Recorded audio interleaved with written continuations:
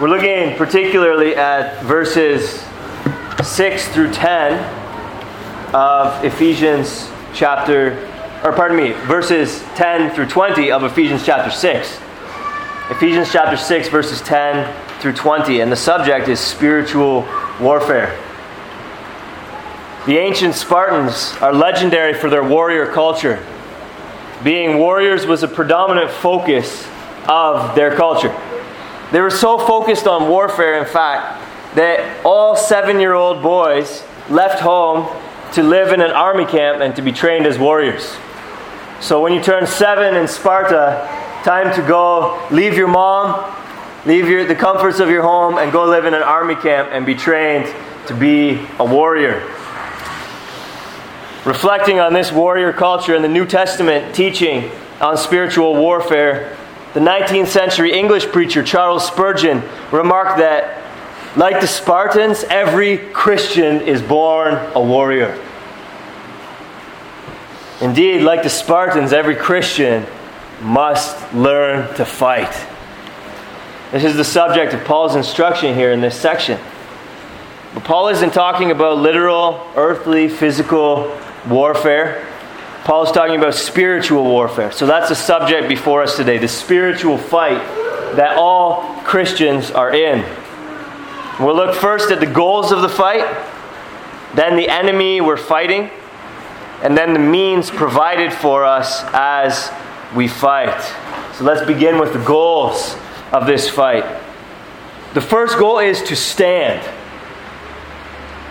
In the beginning of this section of Paul's epistle, the emphasis is on defensive combat in spiritual warfare.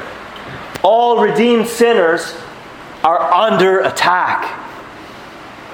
All those who were under the curse of the law until Christ rescued them are under attack. All those who deserved God's wrath until Christ bore it in their place are under attack. All of those who were blind and deaf to the gospel of Christ until God gave eyes to see and ears to hear are under attack. All those who are indwelt by the Holy Spirit are under attack.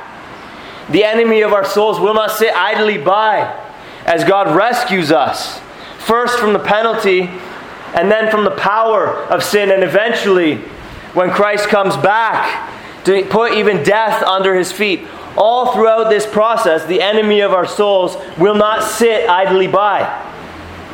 He's on the offensive against us. The enemy of our souls will not sit idly by as God takes hell-deserving sinners like us and pardons them by faith in Jesus Christ. The enemy of our souls will not sit idly by as God clothes us in the righteousness of Jesus Christ and welcomes us into his family and teaches us how to live according to the house rules as children in his home. The enemy of our souls will not sit idly by through this process. All Christians are therefore under attack. And the first goal that Paul mentions here when he begins speaking about spiritual warfare is simply to stand. See that in verse 13 and verse 14. Therefore, take up the whole armor of God. Why? That you may be able to withstand in the evil day, and having done all, to stand. Verse 14. Stand, therefore. As Sinclair Ferguson says, we might think that to stand in this spiritual warfare is a relatively insignificant achievement. But the more that we read the New Testament and the longer we experience the pressure of spiritual warfare, the more clearly we will see that to remain standing after all the heat of the battle is a work of supernatural grace in us. In other words, it's not as easy to stand as we might think it is. Consider how many Christians, even church leaders, pastors, various sorts, various stripes, whatever their title might be in various denominations, bishops, overseers, pastors, apostles, whatever, even within the Reformed tradition. Consider how many Christians and how many pastors you have heard of who have not stood but have fallen. Some even to the point of abandoning the faith altogether.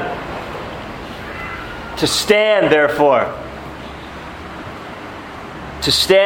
is not as easy as we might think. To fight the good fight and to stand at the end of it all is no small achievement. And to stand is strategic. We must at least stand. In a war fought on several fronts, it's crucial that each front at least hold the line, even as other fronts may advance the line. If one battalion is gaining ground, but another is losing terribly, then the result might be a net loss for the army as a whole. Likewise, the head of our army, the Lord Jesus Christ himself, through the apostle here, commands us to stand. It's strategic that we stand. And he loves us. He wants us to stand. He cannot bear to see some of his soldiers conquering while others go down. We Christians are to be like the fictional Three Musketeers. If you've read the book or seen the movie, all for one and one for all. This ought to be our motto as Christians. We need to be like those elite soldiers who leave no man behind. And we also ought each individually to feel the responsibility to refuse to be the one, insofar as it depends on us, for whom the others must continually be coming back for because we've fallen again. We must all endeavor to stand. There's an old hymn which says, "See the mighty host advancing, Satan leading on, mighty ones around us falling, courage almost gone." Have you ever felt like that? You just feel like the onslaught of evil is almost too much to bear. And you see people that you thought were stalwarts in the Christian faith dropping around you. See the mighty host advancing, that is toward us, Satan leading on, mighty ones around us falling, courage almost gone. But the chorus reads like this: hold the fort, the Savior's coming, Jesus signals still. Wave the answer back to heaven, by thy grace we will. Brothers and sisters, stand. The battle is fierce. Stand. Soldiers may fall all around you. Stand. Jesus signals, hold the fort, for I am coming. Wave that answer back to him, by thy grace I will. Stand. The second goal of the fight is to advance.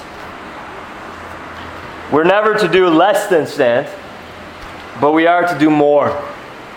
In the middle of verse 17 of Ephesians chapter 6, Paul pivots away from defensive talk and begins talking about offensive combat. He speaks of the sword of the Spirit, which is the Word of God.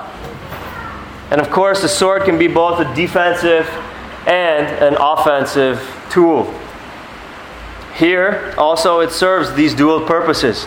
We are to defend ourselves with the Word of God. You think of Jesus' response to the tempter in the desert. Satan appears to him with his wily temptations, and Jesus responds, "It is written." The sword of the Spirit, which is the Word of God, is a defensive weapon that might enable us to stand. But also, the sword of the Spirit, which is the Word of God, is an offensive weapon with which we are to attack our spiritual foes with the Word of God. And more on this in a few moments. But notice simply that Paul stops talking about holding ground and begins talking about gaining ground, so to speak, from verse 17, where he introduces the sword of the Spirit, and onwards in this passage. We are to take enemy ground. That's the thrust of what Paul is praying for in verse 19.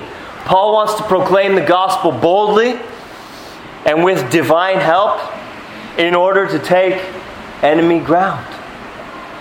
Every one of those given by the Father to the Son in eternity past. Every one of those for whom Christ shed His blood must be rescued from behind enemy lines. Not everyone will respond to the gospel favorably. That's just the reality. Not everyone will respond to the gospel favorably. But we may be confident when we evangelize that as it was in Acts chapter 13 and verse 48, so shall it be in our day. That as the Word of God is preached, those who are appointed to eternal life will believe. Souls will be rescued from peril as Satan loses his grip upon them. Prisoners of war will be set free as Christ smashes in the gates of hell by the power of His Spirit in the proclamation of the Word of God. In other words, as we wield the sword of the Spirit, which is the Word of God, the church will advance. Christ Jesus will build His church through those means. The Word of God will advance and people will be rescued. So the goals in spiritual warfare are to stand, yes, and to advance. The enemy in spiritual warfare, at least the one mentioned here, is demonic forces. Paul's instructions about spiritual warfare follow immediately on the heels of instructions about everyday things like family relationships and work. Sinclair Ferguson points out that this very location of the instructions about spiritual warfare, just after those very ordinary things, ought to teach us that it is in the ordinary progress of sanctification, that the devil seeks to defeat us. Not just mountaintop experiences is the sphere in which Satan appears. Therefore, Ferguson continues, we should recognize that in marriage, in parent-child relations, and in the daily working world, in these relationships, we are not dealing merely with flesh and blood, but with rulers, authorities, cosmic powers over this present darkness, and spiritual forces of evil in the heavenly places, as verses 11 and 12 teach us. C.S. Lewis has famously pointed out that there are two equal and opposite errors into which our race can fall about the devils. One is to disbelieve their existence. The other is to believe and to feel an excessive and unhealthy interest in them. In view of these twin dangers, then, we need to navigate our way between a mere naturalism on one hand, which denies the reality of supernatural beings which seek to harm us, and an unbiblical demonology on the other hand, which runs way beyond what the Holy Spirit has seen fit to include for us in Scripture, and to begin speculating about all sorts of details that we just aren't given in the Word of God. On this point, Brian Borgman and Rob Ventura note that things like formulas for exorcisms, binding the devil, rebuking demons, and mapping their physical location have little or no biblical foundation. In fact, in the central New Testament passage on spiritual warfare, namely Ephesians 6, 10 to 20, the Apostle Paul makes no mention of any of these things. End quote. However, just because some people are confused and misled and excessively preoccupied about such things, we have no excuse for ignoring what the Bible does teach about Satan and other demons. It is important to state clearly that here and elsewhere, the Bible assumes the reality of evil spiritual beings and states that they wish to harm us. And therefore, we are embroiled in battle with them, whether we like it or not. And to quote Borgman and Ventura again, how we think about this battle is crucial to how we fight it. We cannot emphasize enough the significance of Ephesians 6, 10-20. This classic passage gives us a biblical framework for spiritual warfare. On the one hand, it frees us from the misconception of a closed, naturalistic worldview that understates our spiritual battle. On the other hand, it provides us with a sane approach that avoids overstating it as well. This text gives us a perspective on spiritual warfare that can dramatically shape our daily lives, showing us how to engage rightly in this great war. So rather than avoid or ignore spiritual warfare, and rather than obsess about demons or otherwise improperly wage spiritual warfare, we should wage warfare against demonic forces rightly, using the means that God has instructed us to. What then are the means that God has provided? The means that we should use are the spiritual provisions that God has made for us in Christ, enumerated in this passage. We'll talk about specific provisions in a moment, but let's talk first simply about the fact that provision is made for us in and only in Christ. We are to fight in dependence upon Christ and His strength. This is explicit in verse 10. When we read the Lord in verse 10, it is referring to Christ, as the New Testament regularly does. We are to fight, but we are to fight in dependence upon external strength and external provision. We Christians are like the Spartans in that we are necessarily warriors. But we are unlike the Spartans in that we're not to rely on our own strength, but in the strength of another. The strength that God has provided for us in and through Christ Jesus. Be strong not in yourself. Be strong in the Lord, he says in verse 10. And in the strength not of your biceps, but in the strength of His might. This is what Ephesians 6:10 tells us. This is where it all starts. We must depend on Christ and the provisions that are ours in Him.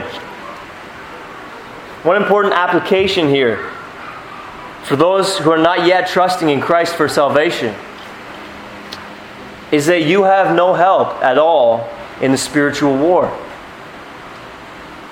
You are therefore presently under Satan's power. In fact, you may be so completely under the power of Satan that you don't even think that you are under his power. 2 Corinthians 4 talks about being blinded by the God of this world. Blinded, but you think you see. This is the state of those who are outside of Christ Jesus, who are not yet trusting in Him for salvation. There actually is no provision for you to win against Satan and his demons outside of Christ. If you're not trusting in Christ, but you think that you are not under Satan's power, then you're like someone under the influence of drugs who doesn't correctly perceive reality, or maybe numb to reality or unconscious of reality altogether. And you don't realize the danger that you're in. And if you die without trusting in Christ Jesus, you'll spend eternity apart from Christ in hell with Satan and his demons, where you'll be punished by God forever. The only way to not lose the war for your soul, in which the enemy seeks to steal it, kill it, and destroy it, is to seek outside help from Christ Jesus. Unbeliever, you're a sinner, like we all are, like I am. But you are presently under God's judgment for your sin, deserving of His wrath. But God offers pardon to His enemies, anyone who trusts in the Lord Jesus Christ will be pardoned for their sin and reconciled to Him. Jesus lived the life, non-Christian, unbeliever, that you should have lived, and died a penalty-bearing, wrath-bearing death on the cross, which you deserve to die. Shift your confidence away from yourself, your own merit, your own supposed goodness. Shift your confidence away from anything else, anyone else that you might be trusting in. Put your confidence on Christ and Christ alone. You will be forgiven for your sin, pardoned, clothed in righteousness, cleansed, and, coming back to the main point of our message today, equipped for the spiritual battle that you will find yourself engaged in. Spiritual provision for spiritual warfare is only found in Christ. But if you are in Christ, here are some of your spiritual provisions. The armor of God. Sinclair Ferguson cautions us that it would be unwise to be narrowly specific about what Paul intends us to understand by each piece of armor. In other words, the details of this section are like the details of the parables that Jesus tells in Matthew, Mark, Luke, and John. We shouldn't press them too far. There's likely one fairly obvious point of comparison between the thing mentioned and the corresponding piece of armor. And then we should probably go easy on comparisons after that. So for example, if someone said, truth is foundational to the Christian life, we shouldn't respond, well, actually Paul says that truth is like a belt. And as we know, a belt is not a foundation. Right? So you see, we don't want to push these too far. There's likely one fairly obvious point of comparison. And after that, we need to go easy on it. Paul wants to get across mainly the importance of the things signified by the armor for our spiritual warfare. He uses the metaphor of armor secondarily as a rhetorical and as a pedagogical help. In other words, he's using metaphors to help us visualize and understand the importance of putting on these things better. And these are the things that we need to put on. First, he does name truth. Stand therefore, verse 14, having fastened on the belt of truth. Well, here's I think the point of comparison. Roman soldiers would wear a long flowing robe when they were not fighting, and then when they would go to fight, they would gather up their robe and tuck it in their belt. And you can imagine that without their belt, they basically couldn't do anything in terms of fighting. They'd be fighting around with this long flowing robe, tripping over themselves, falling down, and so on and so forth. So you basically can't do anything without a belt.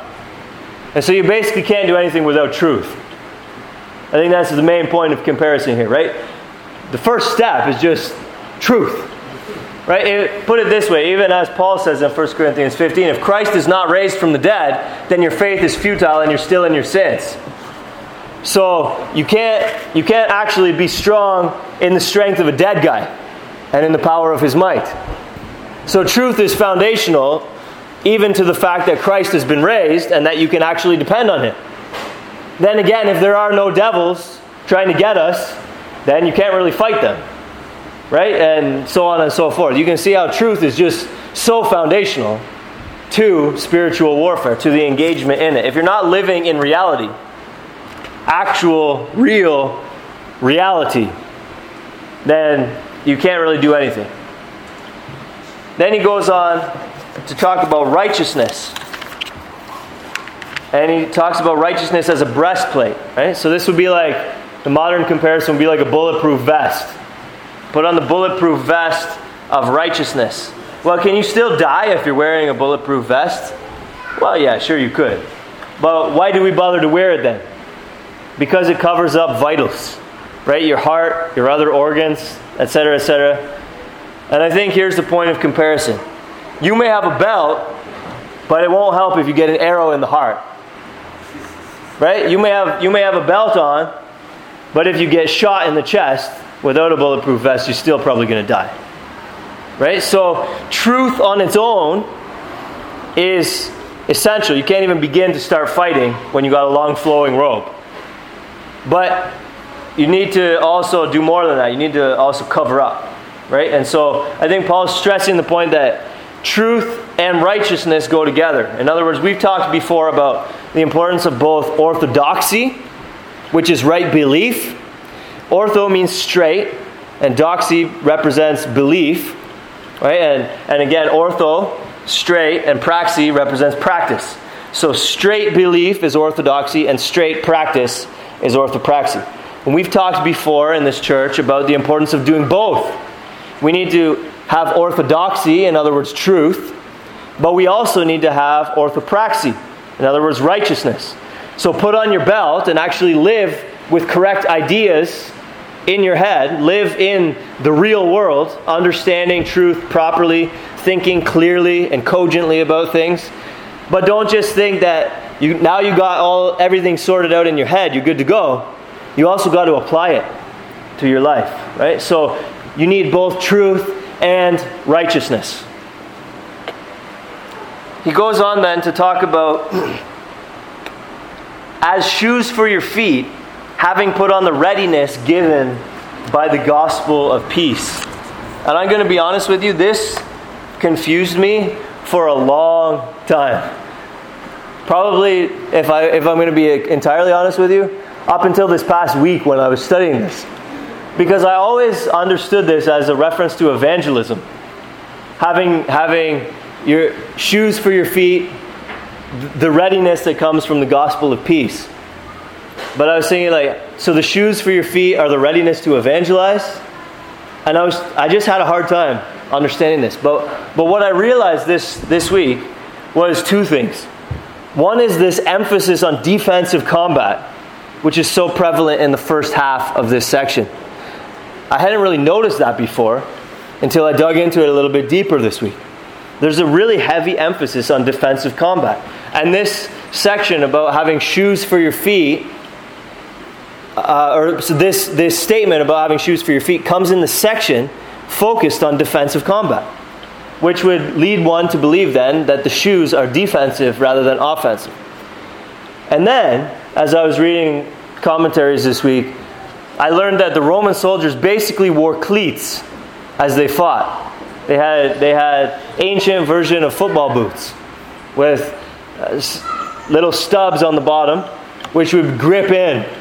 And so as they were fighting, they wouldn't be slipping around in the mud and that kind of stuff, but they would be standing firm. Right?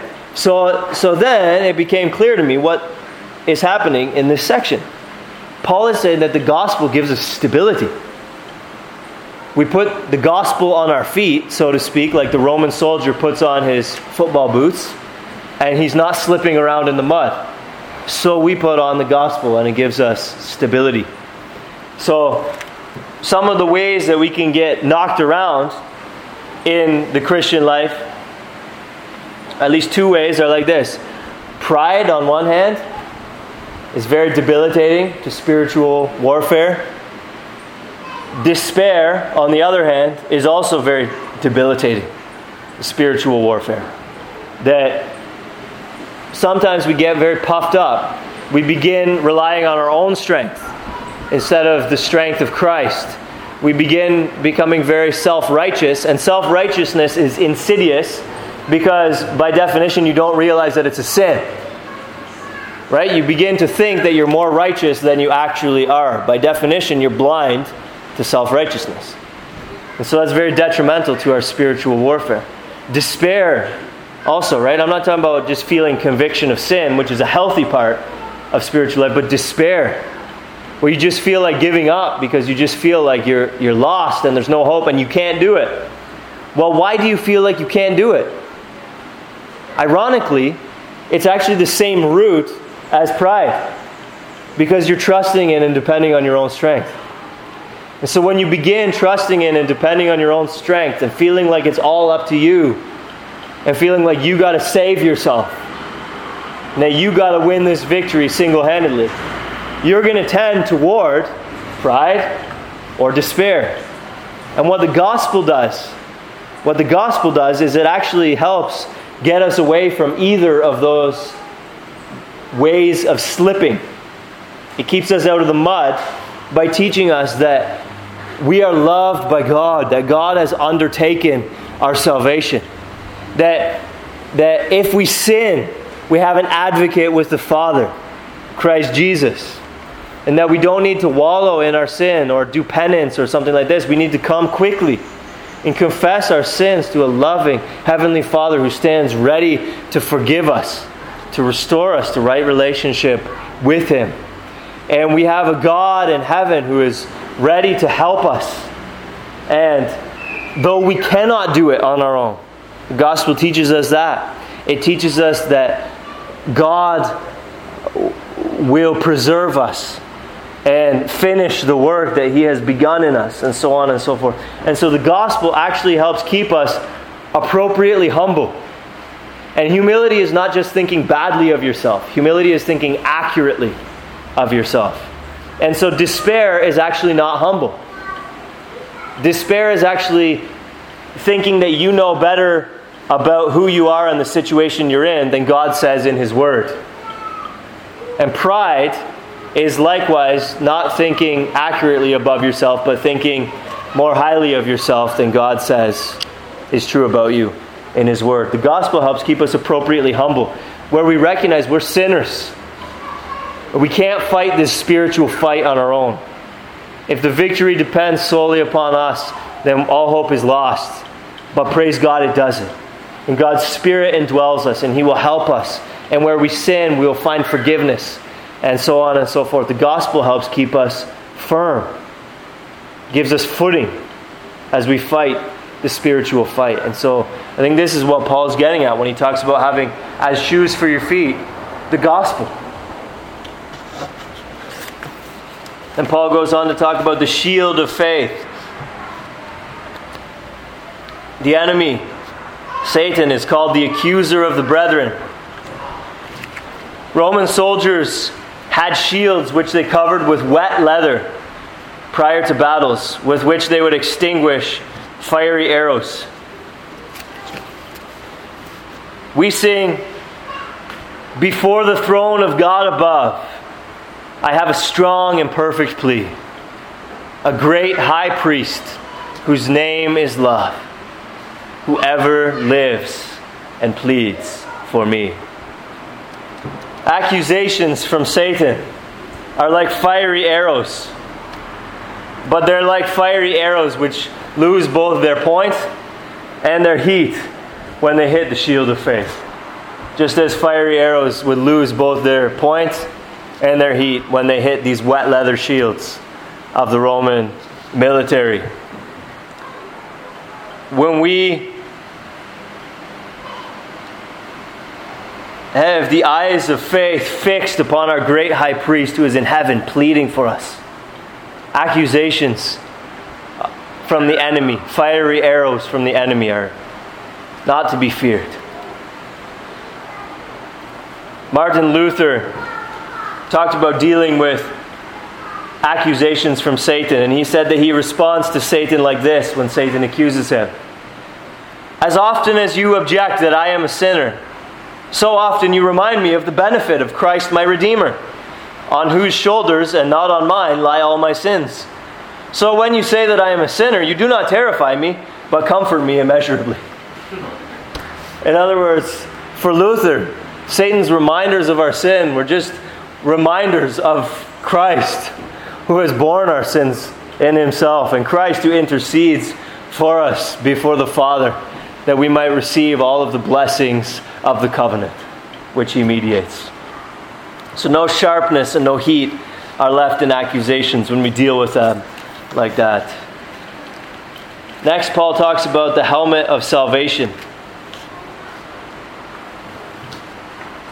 This, on one hand, could just be a simple statement that we need salvation from Christ, as I alluded to earlier when I said that you can't even fight the spiritual fight without Christ. If you're not a believer, if you've never been saved, you can't fight the spiritual fight. This might just be a simple allusion to that, as the helmet is generally thought of as probably the most important defensive armor that we have. But it might also be, Paul might also be making a comparison along these lines, that we are to think like a saved person. In other words, think like a regenerate person. 1 Corinthians 2:14 talks about how the natural man does not understand the things of God, nor can he, for they are spiritually discerned. Right? And as I mentioned earlier, 2 Corinthians 4 talks about how the God of this world has blinded the minds of the unbelievers. Unregenerate people think differently than regenerate people, and vice versa. Regenerate people think differently than unregenerate people. This doesn't mean that regenerate people are smarter or have the capacity to be more logical, but it does mean that regenerate people are no longer suppressing the truth in unrighteousness, as Romans 1 talks about. The effects of the Spirit in our lives is such that our minds are no longer hostile towards God, that we are no longer antagonistic towards the truth, no longer unwilling to hear it, to acknowledge it, to perceive it. And when we think about it like that, it makes a lot of sense for Paul to compare it to talk about putting on the helmet of salvation. That thing which protects our minds, the control center, as it were. Think like a saved person. Right? No longer suppress the truth in unrighteousness, but think biblically, rightly about all things. And then he talks about the sword of the Spirit, which is the Word of God. And we talked about this already, both an offensive and a defensive weapon. It's defensive in that we repel attacks upon us by it, as Christ did with the tempter. It is written. But it's also offensive as we go and proclaim the gospel, that people hear and believe and are saved, and Satan is driven back, and Christ's church advances. We're going to sing later in the service about fighting with the sword that makes the wounded whole. This is the kind of sword that the sword of the Spirit is, isn't it? The sword has no healing effects upon Satan, but the sword of the Spirit certainly does have a healing effect upon those whom God has predestined to save, among those that God has planned to save. As Jesus said, "My sheep hear my voice." And the sword functions like a surgeon's scalpel, not making a cut which harms, but making a cut which promotes health. People are cut to the heart, as those who heard Peter preach in Acts 2 were, such that they come under conviction of sin and cry out audibly or even internally, "What must I do to be saved? What then should we do?" And eventually they look to Christ and are saved from their sin, made whole by this sword of the Spirit. It is an offensive weapon as well as defensive. And then in verse 18, Paul talks about prayer. It says that as we put on this armor of God, as we stand, verse 14, the beginning of verse 14 is actually connected with the beginning of verse 18. Stand therefore, and he goes on and talks about all of this, and then says, praying at all times in the Spirit. In other words, our whole battle, everything is to be carried out as we pray in the Spirit. With the Spirit's help, that is. With all prayer and supplication. keeping alert with perseverance. This has to do with the defensive aspect of things. Making supplication for all the saints. And also for me, that words may be given to me in opening my mouth boldly to proclaim the mystery of the gospel. This has to do with the offensive aspect of the combat. So we should be praying for ourselves as we fight, asking the Lord daily to protect us, to preserve us, to strengthen us. We ought to be consciously taking truth and righteousness and faith, all of these things that are mentioned, to ourselves. The gospel, getting ourselves on the firm footing. Jerry Bridges famously said, preach the gospel to yourself daily. Doing that in the morning and getting ourselves on firm footing. Putting on those cleats with which we can wage war against the enemy of our souls. We ought to be praying for ourselves. And as Paul says here, and for all the saints, verse 18, making supplication for all the saints. We ought to be praying for others. Because again, our motto needs to be all for one and one for all. We can't be less than the elite soldiers who refuse to leave a man behind. God forbid that the Christian church would be more ruthless, more heartless than that. That we should be less noble and less courageous than to go back for one who's fallen in the battle. Try to restore him or restore her. We ought to be bringing our brothers and sisters, our fellow soldiers before the Lord. Not just pleading that we will be safe. Get me out of this battle. But get my brother out of this battle. Get my sister out of this battle. Especially those with whom we're most closely related. Especially fellow members in your own local church. We have to be praying for one another. We have a responsibility towards one another. As we've highlighted already a few times working our way through Ephesians, we just ought not to conceive of the Christian life as a solitary endeavor. We ought not to think of salvation as something that happens to me, but something that happens to us. We ought not to think of sanctification as something that happens to me, but something that happens to us. Not only do I need to grow in Christ-likeness, but we need to grow in Christ-likeness. Not only do I have to be Christ-like, but the whole tenor of my home ought to be Christ-focused and God-glorifying. And I have a responsibility in that towards my family. Not only do I and my family need to have a culture of Christ-likeness, but also our church ought to have a culture of Christ-likeness. And we have a responsibility toward one another in that. And then again, especially, not only all church members, but those whom you know best, those whom you know are struggling, those whom you know are in the heat of the battle in one way or another. We have to be bringing them before the Lord. God forbid that we should fail to provide the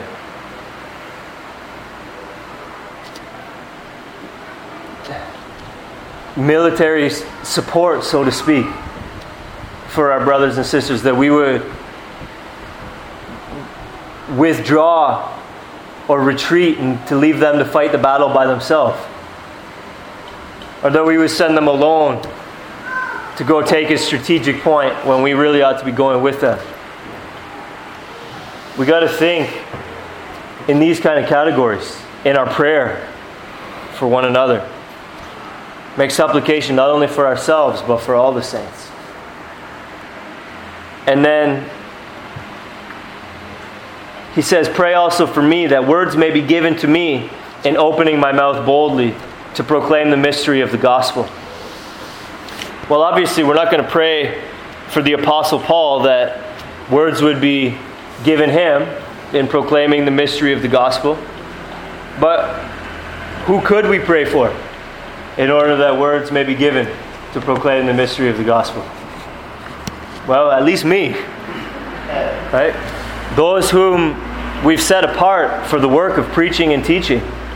We have to be praying for them, that especially in their work that the gospel would advance. We ought to be ministering to those in our spheres of influence, all of us, family members, friends, co-workers.